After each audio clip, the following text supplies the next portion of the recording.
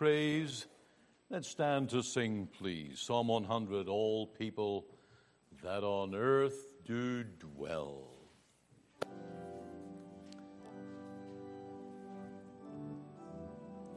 And let's sing together.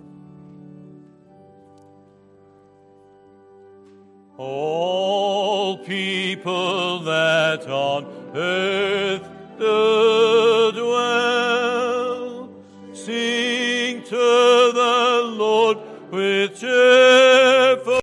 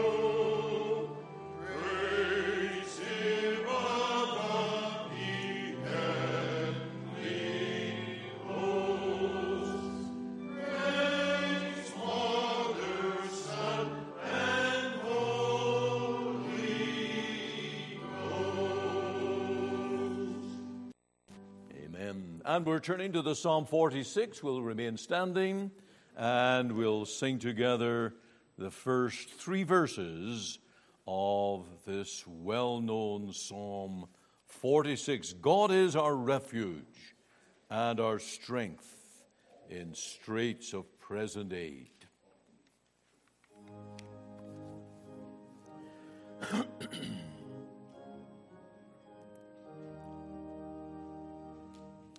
God is our refuge.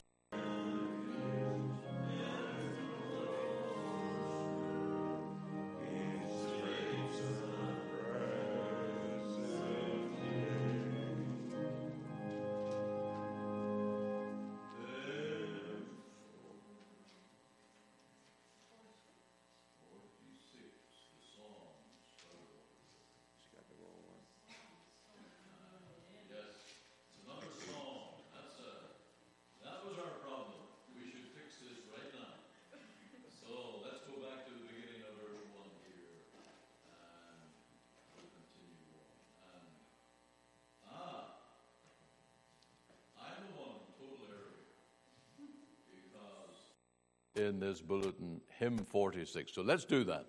Let's do that. Let's do what's in the order of service here. 46.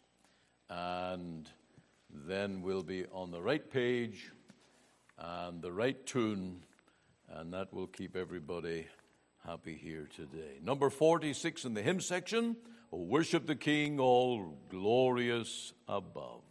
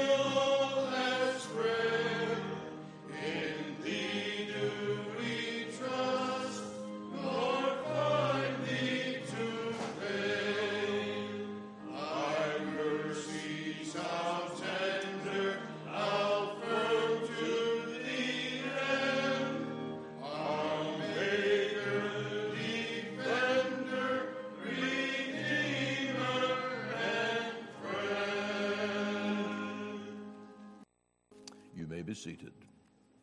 You may be seated. We're going to open our Bibles today to Romans chapter 3, and it's really a guide to us in our congregational prayer, at which we pray for one another and pray for God's grace to our own souls as we come into His presence today and to worship Him. So let's just read from Romans 3, verse 20.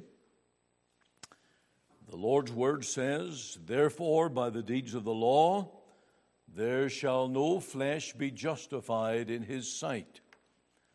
For by the law is the knowledge of sin.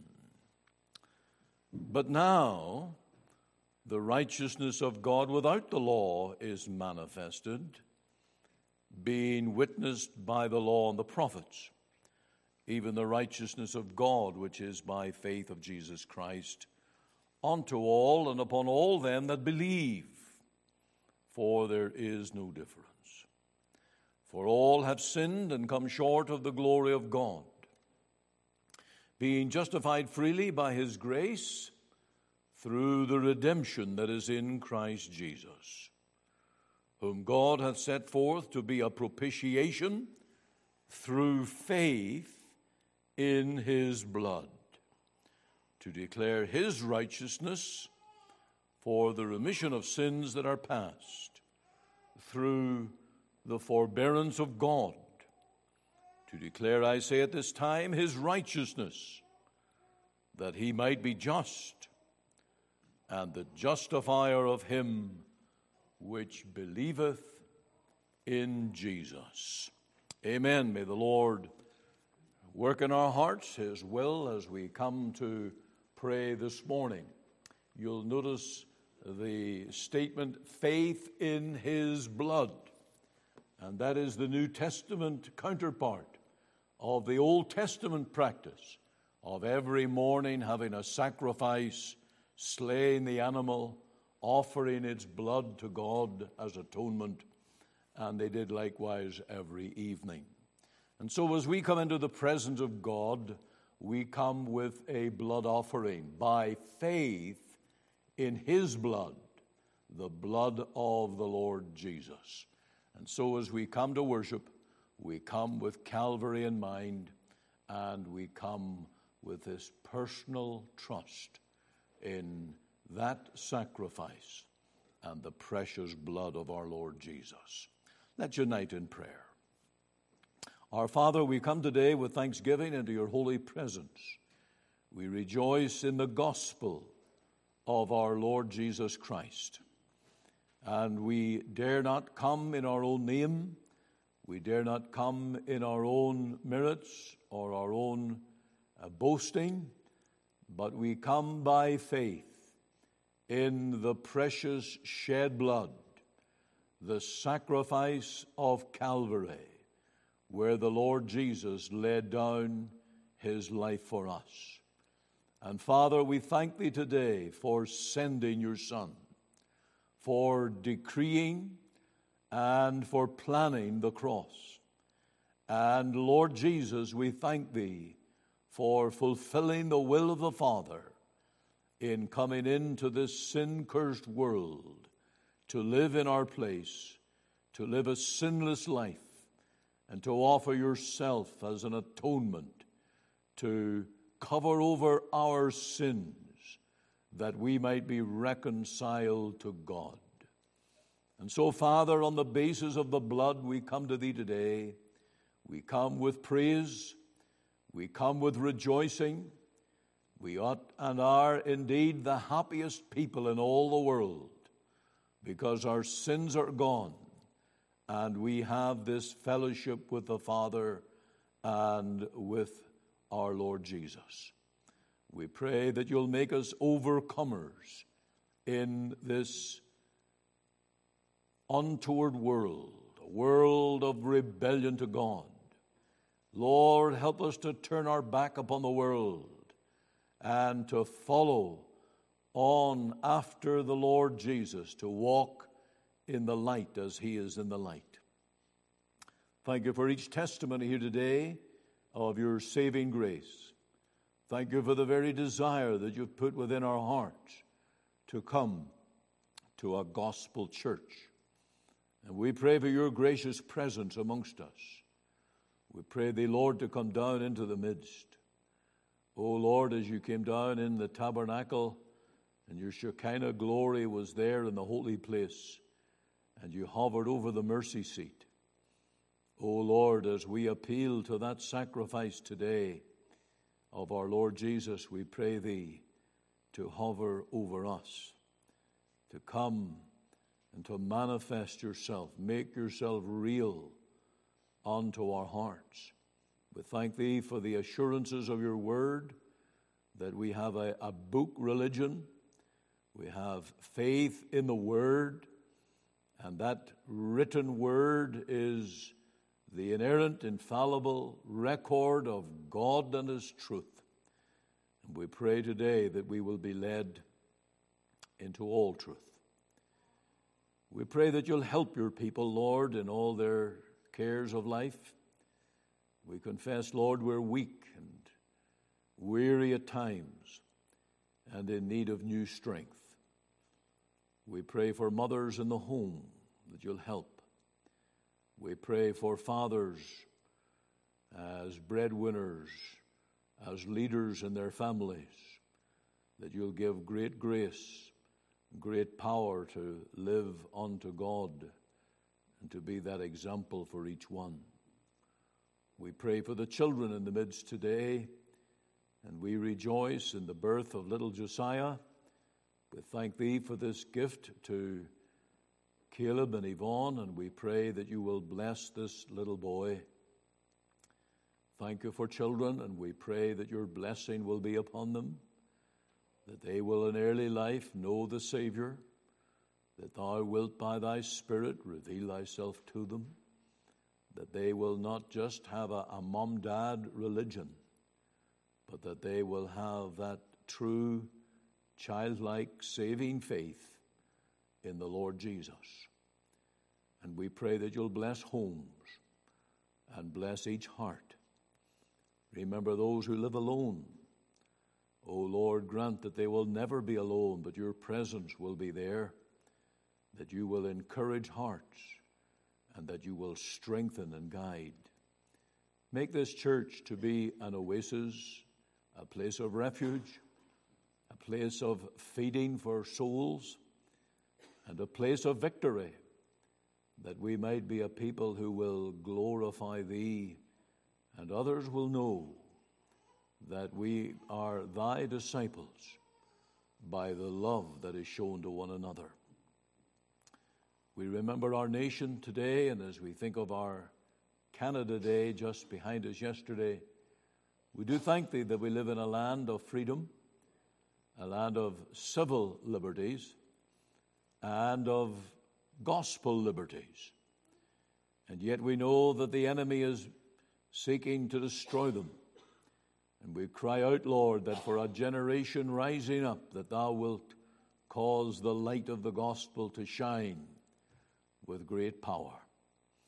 Bless every gospel effort in this land to reach men and women and native peoples, immigrant peoples who are newly arriving to this country, that they may cast off their religions of idolatry and come to know the Christ of Calvary. We pray that we will be busy in thy kingdom, seeking to spread the light, and that you'll be glorified in it. O Lord, hear from heaven. O Lord, be one of our number today, and minister to us as we worship thee together. We ask and pray in the wonderful name of our Lord Jesus. Amen. Amen. 264 is our next hymn. 264, I will sing of my Redeemer and his wondrous love to me. On the cruel cross he suffered from the curse to set me free. 264.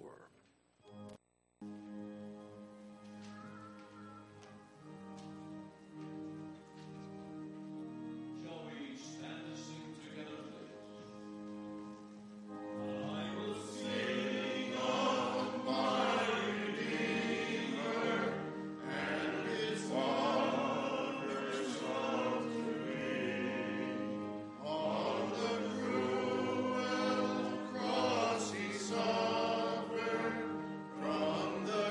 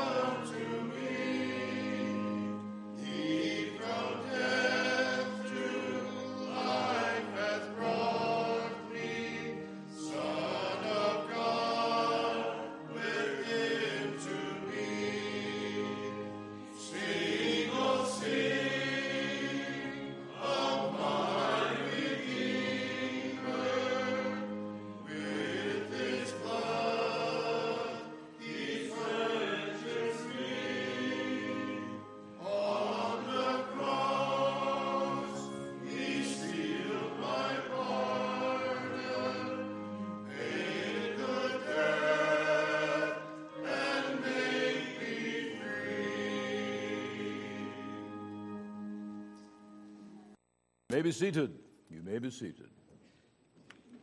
We're turning to the book of Galatians for our preaching passage this morning, and I trust you'll have your Bible and follow along with us. Galatians chapter 2, and we'll start at verse 14. Let's hear the Lord's word as we read together. Galatians 2, verse 14. But when I saw that they walked not uprightly, according to the truth of the gospel, I said unto Peter before them all, If thou, being a Jew, livest after the manner of Gentiles, and not as do the Jews, why compellest thou the Gentiles to live as do the Jews? We who are Jews by nature and not sinners of the Gentiles, knowing that a man is not justified by the works of the law, but by the faith of Jesus Christ, even as we have believed in Jesus Christ, that we might be justified by the faith of Christ, and not by the works of the law. For by the works of the law shall no flesh be justified. But if while we seek to be justified by Christ, we ourselves also are found sinners, is therefore Christ the minister of sin? God forbid. For if I build again the things which I destroyed, I make myself a transgressor. For I, through the law, am dead to the law, that I might live unto God. I am crucified with Christ. Nevertheless I live, yet not I, but Christ liveth in me. And the life which I now live in the flesh, I live by the faith of the Son of God, who loved me and gave himself for me. I do not frustrate the grace of God, for if righteousness come by the law, then Christ is dead in vain. And we'll end our reading just there. May the Lord write this short passage on our hearts. Well, I do want to welcome everyone this morning. It's great to see you here in the Lord's house, those that are regulars, those that come periodically, and those who are visiting today in the area. And we have Doug McKay and his wife here from Fort Myers, Florida. They have come for some cooling relief to this part of the world. And also Mr. and Mrs. Gordon, Mrs. McKay's mother and father. So we welcome you today from the deep south, and may the Lord bless your visit here this morning.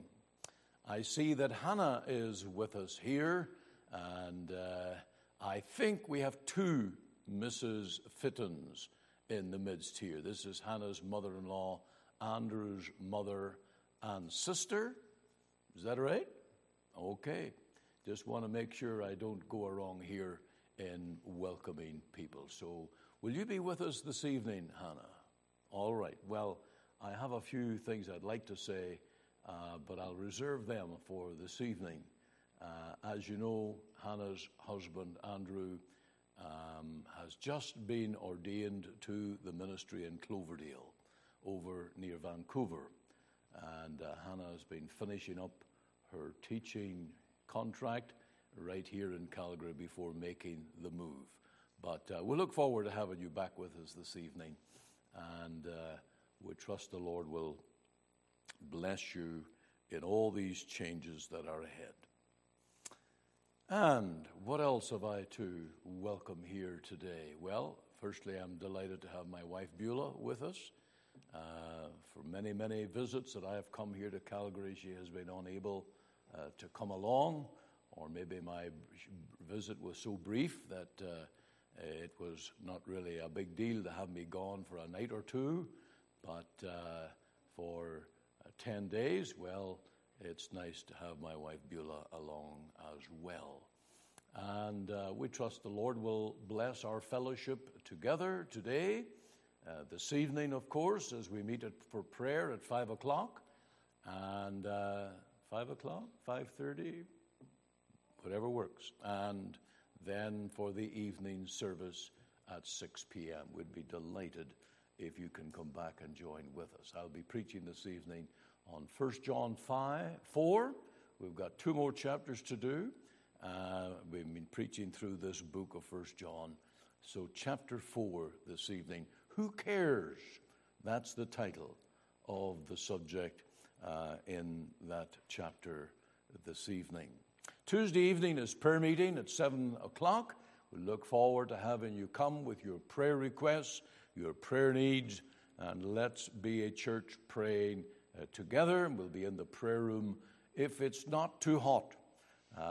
When I arrived here on Friday evening, that wing of the building was really hot. The sun comes in on that side, especially in the prayer room. So maybe if it's really hot, we'll have to meet downstairs or here in the sanctuary. Saturday evening, if women are available, I'd love to have your help for some outreach. If you remember, we ordered 2,500 copies of a New Beginning booklet, and they have arrived. They're all stashed here in the little side room off the hall, and would like to get some of these out into the community. So if you are free on Saturday evening, I don't know, 6 p.m., 6:30, we could have a short prayer time, and then we'll go out into the community and get some of these booklets out. So if you've got the energy, the walking skills, and not necessarily people skills, you can just put them in the door, put them in the mailbox, but invariably you're going to meet people and maybe have an opportunity to share the gospel with them. So that's next Saturday, this coming Saturday evening at 6 p.m. Let's make it 6 p.m. The evening goes on quickly. And then next Sunday we have the regular times. Look forward to being back here for the services next Sunday. Now, this is our communion service, as you can see, and immediately at the close of this service, we'll be moving to the communion, and we'll be serving that to those who are born again, blood-washed, and resting, serving the Lord. And we invite you to participate in this table today. Copies of the current magazine have just arrived, and they are available, I think, to every home. And there's no personal subscription for these, so make sure you get a copy of the current. Right, I think these are all the announcements that I need to make here. We're going to move on to our offering and then to our next hymn. So let's have our offering now. Caleb is with us. Very good. Let's unite in prayer as Caleb offers prayer. Lord, we come before Thee here this Sabbath morning, O Lord. It is with hearts of gratefulness and thankfulness, O Lord, that we come here this morning. O Lord, being kept yet another week, O Lord. O Lord, and I pray that You would come, that You would meet with us here this morning, O Lord. Even as has been mentioned, O Lord, we have thought of our nation and the history of it, O Lord, and the great Christian heritage that we do have. And yet, O Lord, as it seems times are changing, we pray, O Lord, that we would be used, even this place here, O Lord, as a means of staying the hand of evil upon this land. O Lord, that You would even use these tithes and offerings that we gather here now for the furtherance of Thy kingdom. Help us, we do pray. In Jesus' name, amen. And I should have mentioned, this is the new dad, by the way. This is Josiah's dad. Josiah was born, June 21st, if I got the date right, yes. I remember that because that's my mom's birthday. It's also the longest day in the year. So you'll not forget that birthday easily. So we do congratulate Yvonne and Caleb on the birth of Josiah. So now you can take up the offering.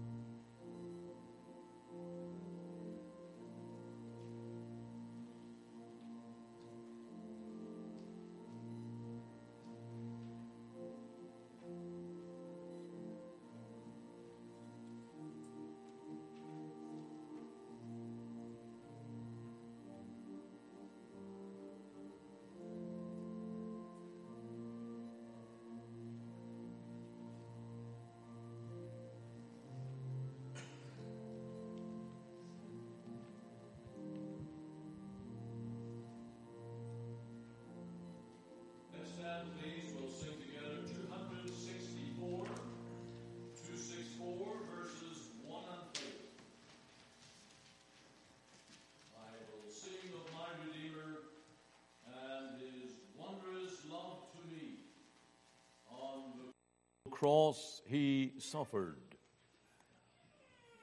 We sung that. We sung that already. 275 is the next one. 275. And we're going to turn to 275. Christ is the Savior of sinners. Christ is the Savior for me. Long I was chained in sin's darkness. Now by His grace I am free. Verses 1 and 4, please.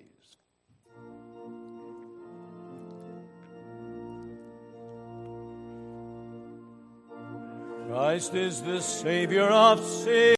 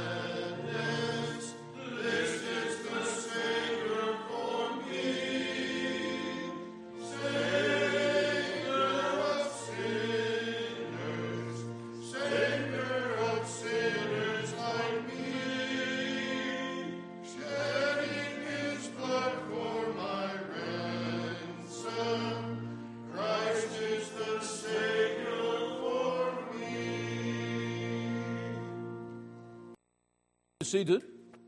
You may be seated, and we're going back to our Bibles, to Galatians chapter 2, and to verse 20. This text of the Apostle Paul, Galatians 2:20, I am crucified with Christ. Nevertheless, I live. Yet not I, but Christ liveth in me. And the life which I now live in the flesh, I live by the faith of the Son of God, who loved me and gave Himself for me. Let's bow in prayer a moment. Father, we thank Thee for this truth that is stated here of being crucified with Christ.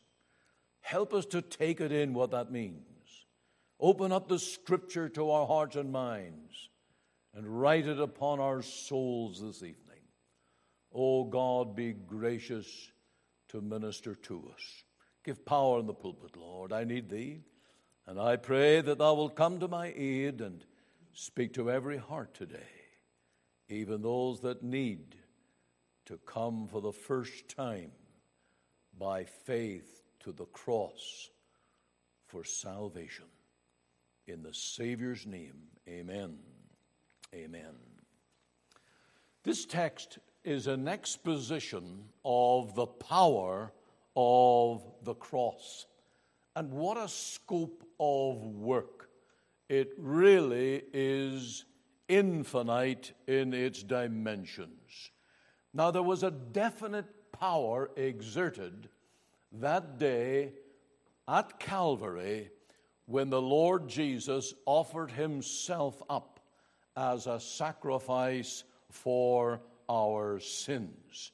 During those 3 hours of darkness, there was a work done. There was something accomplished that is life-changing and is of great power. Now, the world was shut out because this really was the work between the Father and the Son and the Holy Spirit. There are many verses in the Bible that speak to the three persons of the Trinity at work, even in the redemption of the Lord Jesus. Now, I'm giving you just one of them, Hebrews 9:14. How much more shall the blood of Christ. So there's one person of the Trinity who through the eternal Spirit offered himself. That's the third person of the Trinity. Without spot to God. So I want you to think of it. When our Lord Jesus was offering himself as a sacrifice for sin on that tree, three persons of the Trinity were at work. The Son was offering himself. The eternal Spirit was coming alongside, offering without spot unto God. Now that day was the crisis day of the world. And what our Lord Jesus fulfilled on that cross at Calvary during those 3 hours has been the turning point of world history. It's why you're here today. It's why you're a Christian today. It's why you can say that you're going to heaven, because there was one who came into the world to live for you, to die for you, and to reconcile you to the God of heaven. Now the Lord himself in the sixth saying upon the cross cried out, "It is finished." And this is the good news of the gospel. There's nothing for you to do to add to the atoning sacrifice of the Lord Jesus. Now there's a lot of things for you to do as a Christian. You ought to be the best husband in the world or the best wife in the world. You ought to be the best mom and dad in your community. You ought to be an example in this church of love, of prayer, and of a service for Christ, and living above the world. There's a lot of things that Christians do or ought to do. But paying for sin is not one of them. Only the Lord Jesus paid for sin, and he did it all. Now that death of the Lord Jesus had a fourfold impact. It had an impact upon heaven. The Father was satisfied. The angels were rejoicing. The Lamb was to be exalted because he had power to open the book and to give eternal life to as many as God has called. Its impact was also hellward. The devil was defeated at the cross. There was never again any opportunity to fill hell to the maximum, because our Lord Jesus, by his death, purchased multitudes, innumerable souls out of the way of darkness into the way of eternal life. The impact was also earthward. There is a future redemption of this world. The curse one day will end. If you walk through the grounds of the church here, you will see the curse at work. Dandelions, millions of them. They're a pest. And then there's those invasive species that are deathly, poisonous. There are bugs and beasts that will destroy and kill. All of this one day will be over. And this groaning world in its pain and suffering will end. There will be a new heaven and a new earth where there is no death, no sorrow, no pain. All because the Lord Jesus on that cross purchased redemption even for the world. Its impact, of course, is manward. And whether you understand it or not, every single person born into this world benefits from the cross work of Christ, even the most wicked, because God gives space to the wicked. He causes the sun to shine on the evil and the good for a space of time. And there are people today who think they can sin, rebel, hate God, and get away with it. But they are really benefiting from the common grace, the mercy that flows to this world, to all men. But then the great impact is what happens when you look to Jesus by faith and you trust in his redeeming blood. That's the big impact. The Bible calls it speaking blood. It speaks better things than that of Abel. It speaks peace, pardon, mercy, fellowship with God. What a wonderful thing to be able to say, my sins are gone. And Paul said it this way, I am crucified with Christ. Nevertheless I live, yet not I, but Christ liveth in me. Now when he said, I am crucified with Christ, he is simply saying that when our Lord Jesus died on that cross, I died. My sins were laid on him. And that cross has done a miraculous work in my heart. The life that I now live, it's a new life. It's a life of victory. It's a life of power. It's a life that is so radically different from the way of the sinner. It's the way of the child of God that is a pilgrim to glory. I am crucified with Christ. Nevertheless I live, yet not I, but Christ liveth in me. And the life that I now live, I live by the faith of the Son of God that loved me. I have an outline I want to give you here today, and it's really very simple. I hope it will help you to grasp something of the miracle that happens in the human heart when you become a believer in the Lord Jesus. I don't know if you are a believer or not. You may have come into this service today perchance, maybe thinking you were going to some other church, and here you are. But I know this, God wants you to hear this. God has a message for you today. And it's simply this, that the cross is the starting line for every Christian. If you want to be a Christian, you must get to the cross. The cross also is the baseline to live by faith. You can't do without the cross. Whatever else you might have in your religion, you can't do without the cross. And thirdly, the cross is the power line for victory over the world. This is a pastoral issue. This is a heart issue, because many Christians are living in defeat. They say the joy of prayer in my life is gone.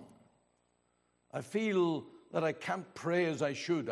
My Bible seems dusty dry. I'm not living in the zeal and in the power that I once did.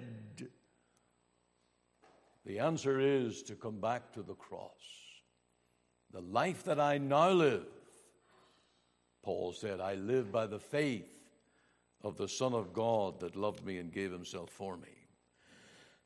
So we're going to come here to the starting line. And here you'll see in Galatians 2:20, Paul says, nevertheless I live. When does a Christian begin to live? Spiritually, that is. You do know that the Bible says that we are all dead in trespasses and sins. That there is no good in us, that we are all from head to toe as a sick person, and we need new life. When does that new life come in? Well, it comes when we are born again. When the life of the Lord Jesus comes into our souls. And this is the miracle that is needed. And it starts at the cross. It's when you come as a sinner in all your need, in all your bankruptcy, and you come to the cross and say, Jesus is the Savior I need. And that's the starting line. That's where you now begin to receive the new life of the gospel. There's no such thing as having new life or being born again if you've never come to the cross as a sinner for salvation. Now, Nicodemus needed to find that out. You remember all the questions that he had when Jesus said, "Ye must be born again." And he questioned, well, how can that be? How can a man enter into his mother's womb when he is old? How can it possibly be? What was the Lord's answer, by the way? Well, if you know John 3, it leads up to John 3:16, for God so loved the world. Christ came not to condemn the world, but to save. And before that it says, as Moses lifted up the serpent on the serpent on the pole in the wilderness, even so must the Son of Man be lifted up. So what did the Lord Jesus do to Nicodemus when he was asking, how can I be born again? He preached to him the cross. As Moses lifted up the serpent in the wilderness, even so must the Son of Man be lifted up. And that is what happened at Calvary. And that is the starting line for salvation. It's faith in the cross work, faith in the redeeming blood of Jesus, by which you are born again. Pentecostal, charismatic feelingism, and that's just a general term for this happy, clappy religion of make people feel good, that doesn't lead sinners in repentance to the cross for cleansing in the blood, misses the starting line for Christianity. I wonder, have you missed the starting line? For somehow you are religiously interested in these things. And you may say, I've learned so much. I can now call myself a religious person. I want to do good. I want to be better. I want even to be right with God. But you've never come as a sinner to the cross. You've never come to the starting line. You've never come to the place where all and every one that is ever, whose name is ever written in the Lamb's book of life. It's the book of the Lamb, by the way. It's the book of the Redeemer, the one who died on the cross. And you've got to get your name in there when you come by faith as a sinner to the cross. Then we move on and we see that the cross is the baseline to live by faith. Paul said it this way, I am, and that's present, I am crucified with Christ. Nevertheless I live, yet not I. And the life that I now live, so he's not giving up. He's not even staying static. He's not staying at the starting line. But he's going on to live by the faith of the Son of God, who loved him and gave himself for him. So the power of Christian living is to live with your heart and soul fixed constantly on the cross each and every day. a day that does not expand your faith in the cross work, the redeeming work of the Lord Jesus at Calvary, is a day of backsliding. You're going backward again. And every day we've got to get to the cross. And I emphasize this because, as I mentioned in my opening prayer, in the Old Testament, believers had a morning sacrifice and an evening sacrifice. They were a blood sacrifice-minded people. And that's the way we live the Christian life.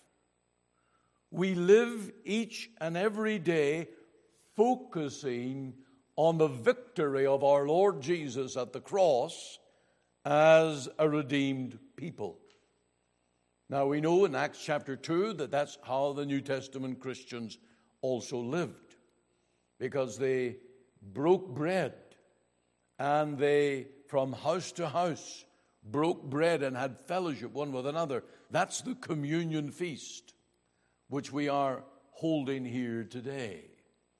And this is God's way of keeping even the most mature Christian, the longest living, serving Christian, to come right back to the cross. And the Lord said, "Remember me in my death."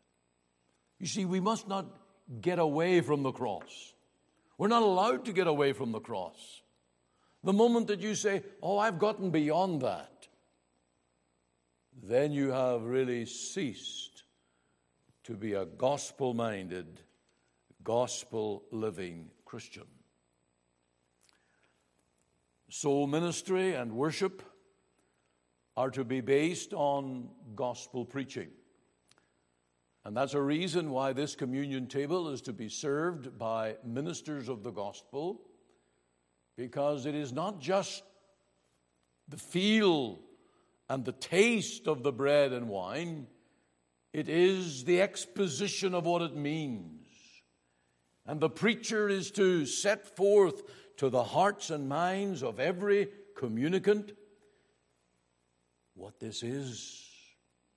It's a symbol of the body of the Son of God that was incarnate, and yet he offered that body upon the cross to be mangled, bruised, and offered himself unto death as a sacrifice. And his blood, the evidence of his death, is to be offered unto God. Now, the apostles also were totally committed to this preaching of the cross. Paul said, "We preach Christ crucified." Now, that's the kind of church I would want to go to. If I saw a sign outside a church building, and you may have many other things that are on in the church, but if it says, "We preach Christ crucified," I would say that church is for me. Now, I heard about a church where the weeds grew up over the sign. And the weeds at first just cut off the final word. "We preach Christ crucified." Crucified was gone.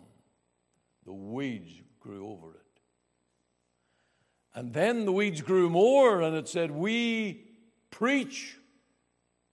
Christ was gone, hidden by the weeds. And then the weeds grew some more. "We," and even "preach" was gone.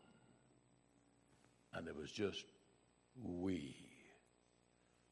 The church that ceases to preach the cross becomes inward looking, manward looking, and loses sight of the victory of the cross. And that's why there's this insistence in the New Testament of preaching the cross of Christ. Now, that was true of Paul, it was true of Peter, and he said, where he quoted, "Be ye holy, for I am holy," he went on to talk about the precious blood of Christ, without spot, without blemish.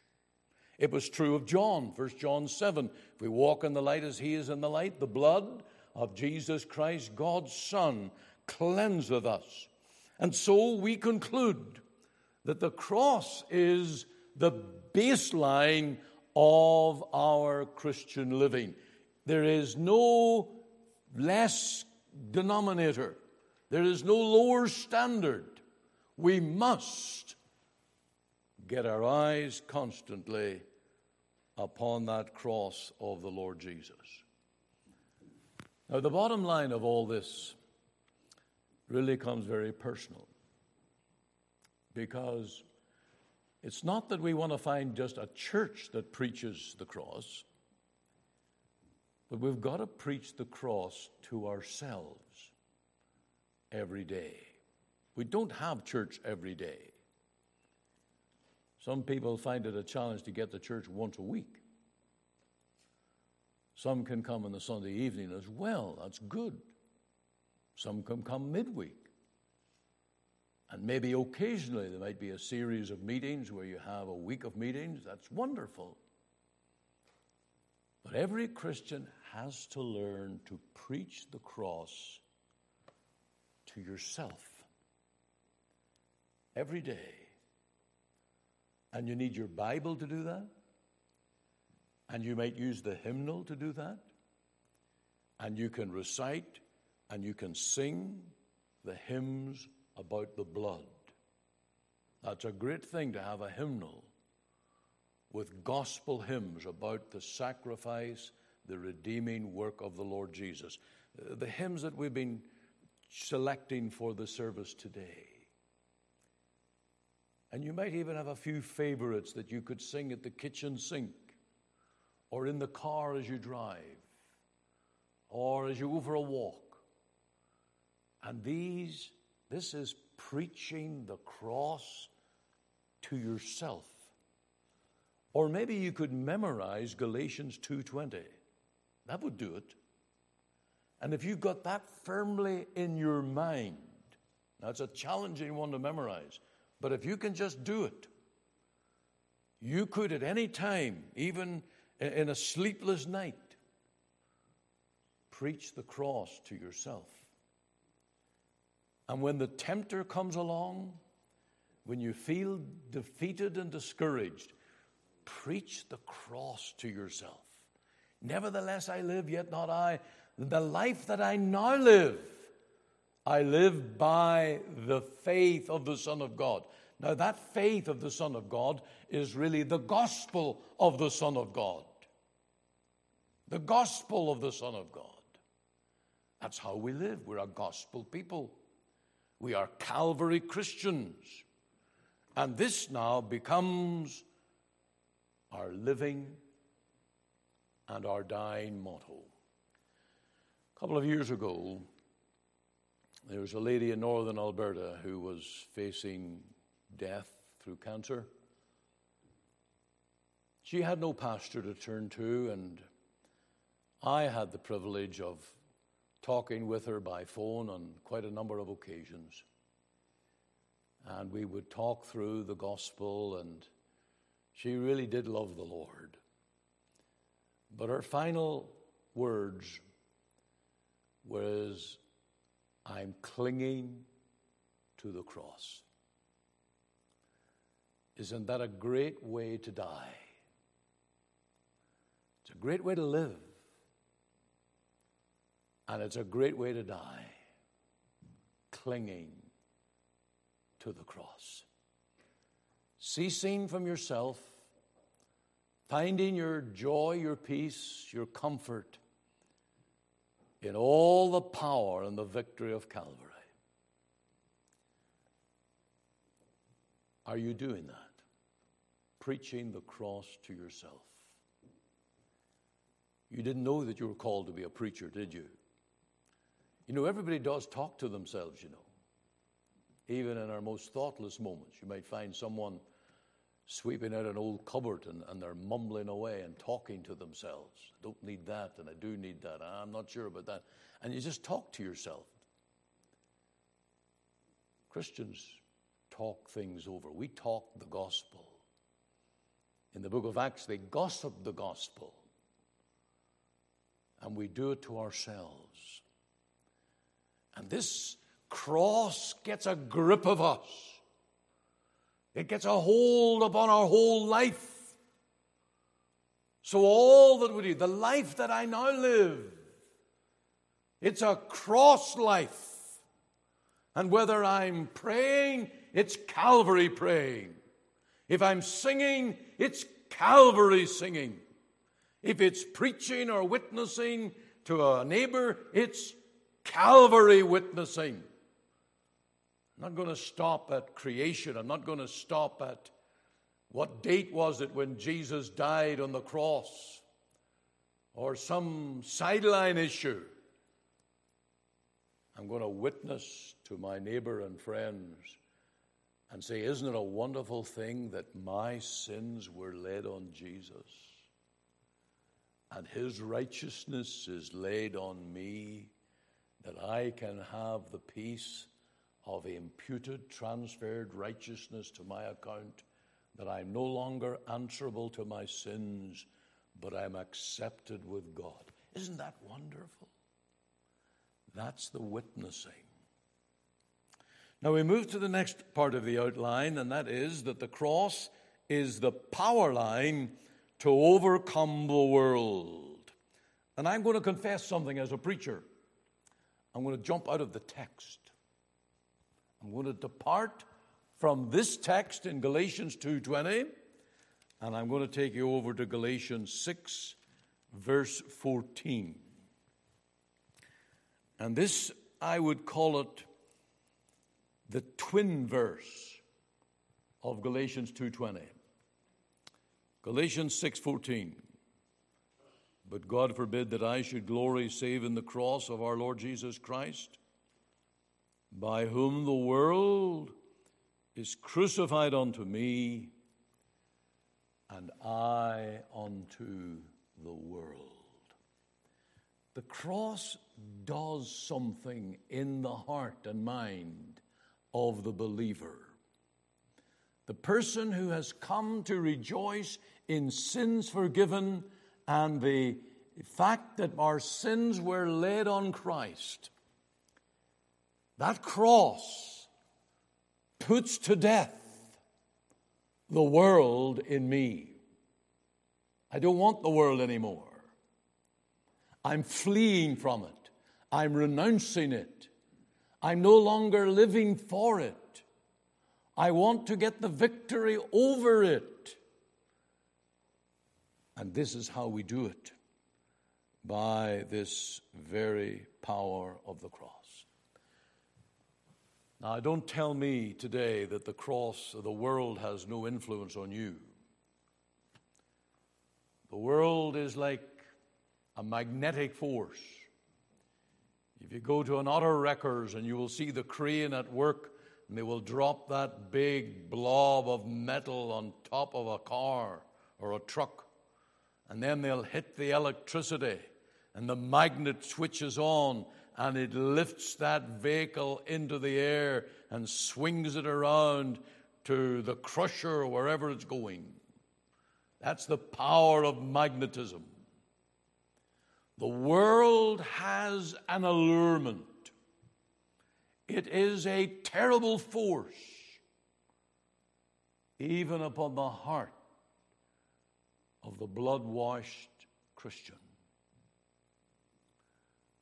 Its lust, its sinful cravings need to be put to death. And Paul goes on to say, I am crucified with Christ. And he says here in chapter 6:14, by whom the world is crucified unto me, and I unto the world. Now it's true, the world doesn't want me anymore. When you're a Christian, the world doesn't want you anymore. They don't want your Christian witness anymore. They don't want your Bible anymore. You go to your neighbor with a Bible in hand, they might not open the door to you. The world doesn't want you as a Christian. Why? because they don't like the cross. They don't like to confess that they're a sinner. But how do I get victory over the world? Well, I am crucified unto the world, and the world is crucified unto me. And Paul says this happens by the power of the cross. God forbid that I should glory, save in, except in the cross.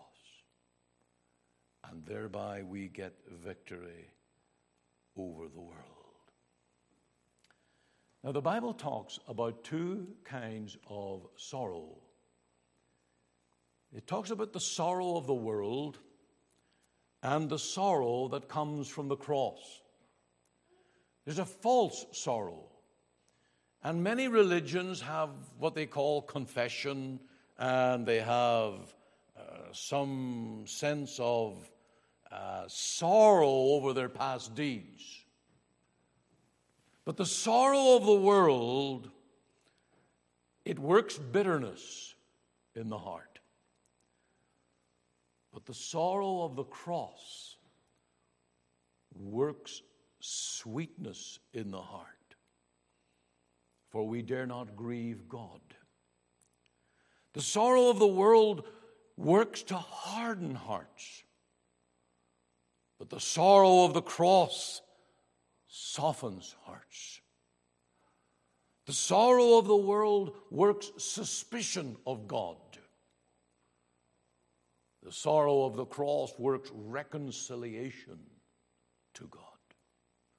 The sorrow of the world works rebellion to God. The sorrow of the cross works surrender. The worldly sorrow causes men to despise the cross. But this gospel sorrow enables me to delight in the cross. What a fine Christian the cross has made of many sinners, rebels, drunkards, drug addicts, blasphemers, fornicators, worldly, wicked people. And they have been brought to the cross. They have seen the man of Calvary. They have learned to hate their sin and realize the ugly and the horror of it in the eyes of God. And now they're living a new life. It's like the electricity being switched on.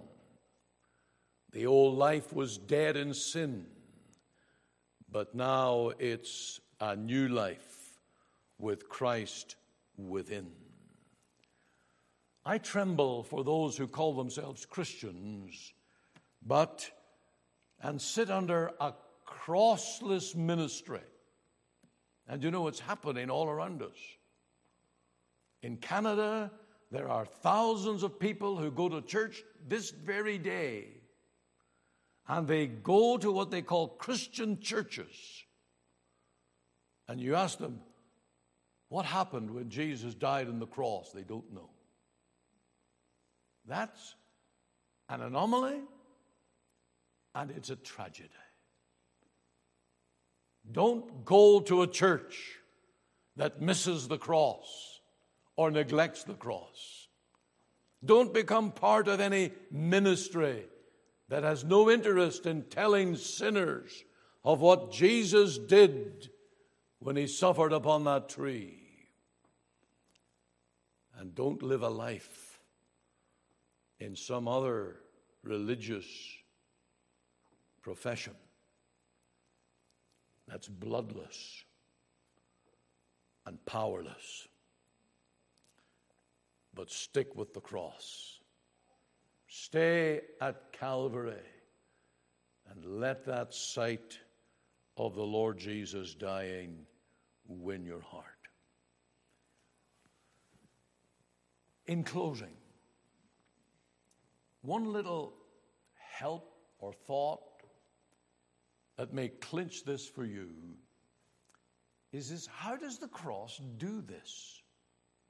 What happens when you come believing in the death of the Lord Jesus?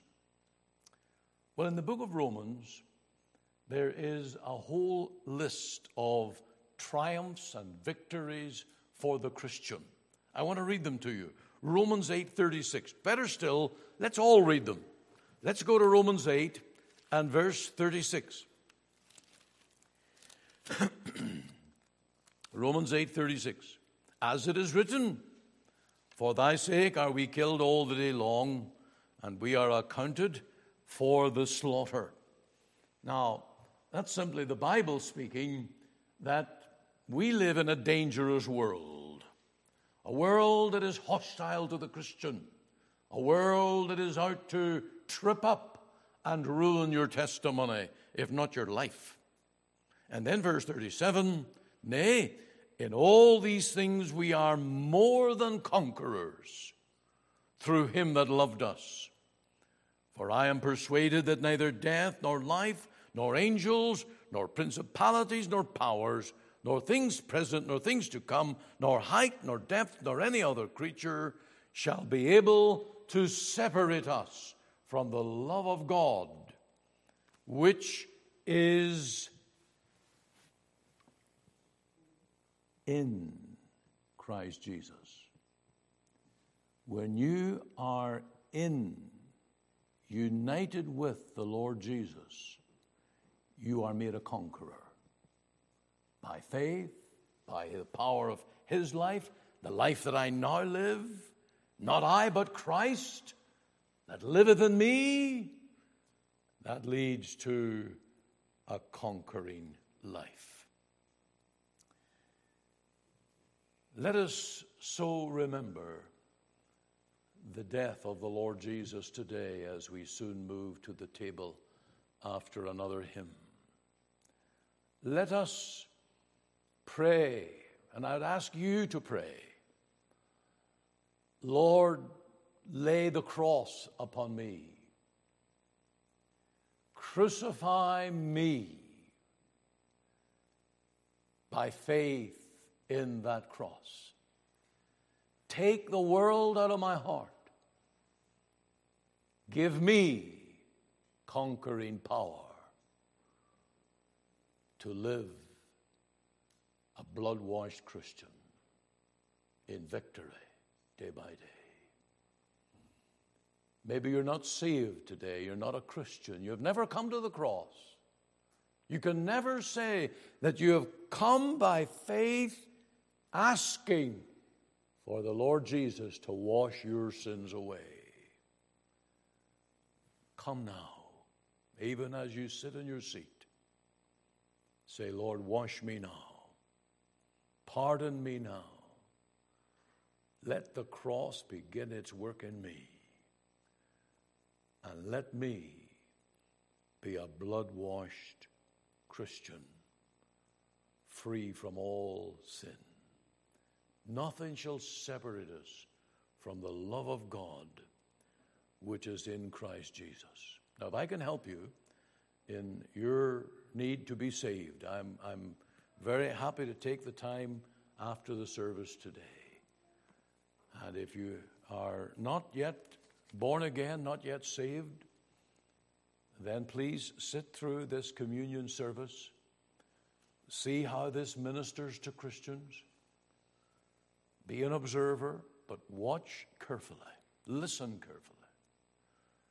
And may the Lord use this public expression of faith in the cross to minister to your heart and lead you to personal saving faith in the Lord Jesus. Our next hymn then is going to be 349. 349. Jesus, keep me near the cross. There a precious fountain, free to all, a healing stream flows from Calvary's mountain. Verses 1 and 2. And while you sing that, our deacons will come and join me at the table here this morning.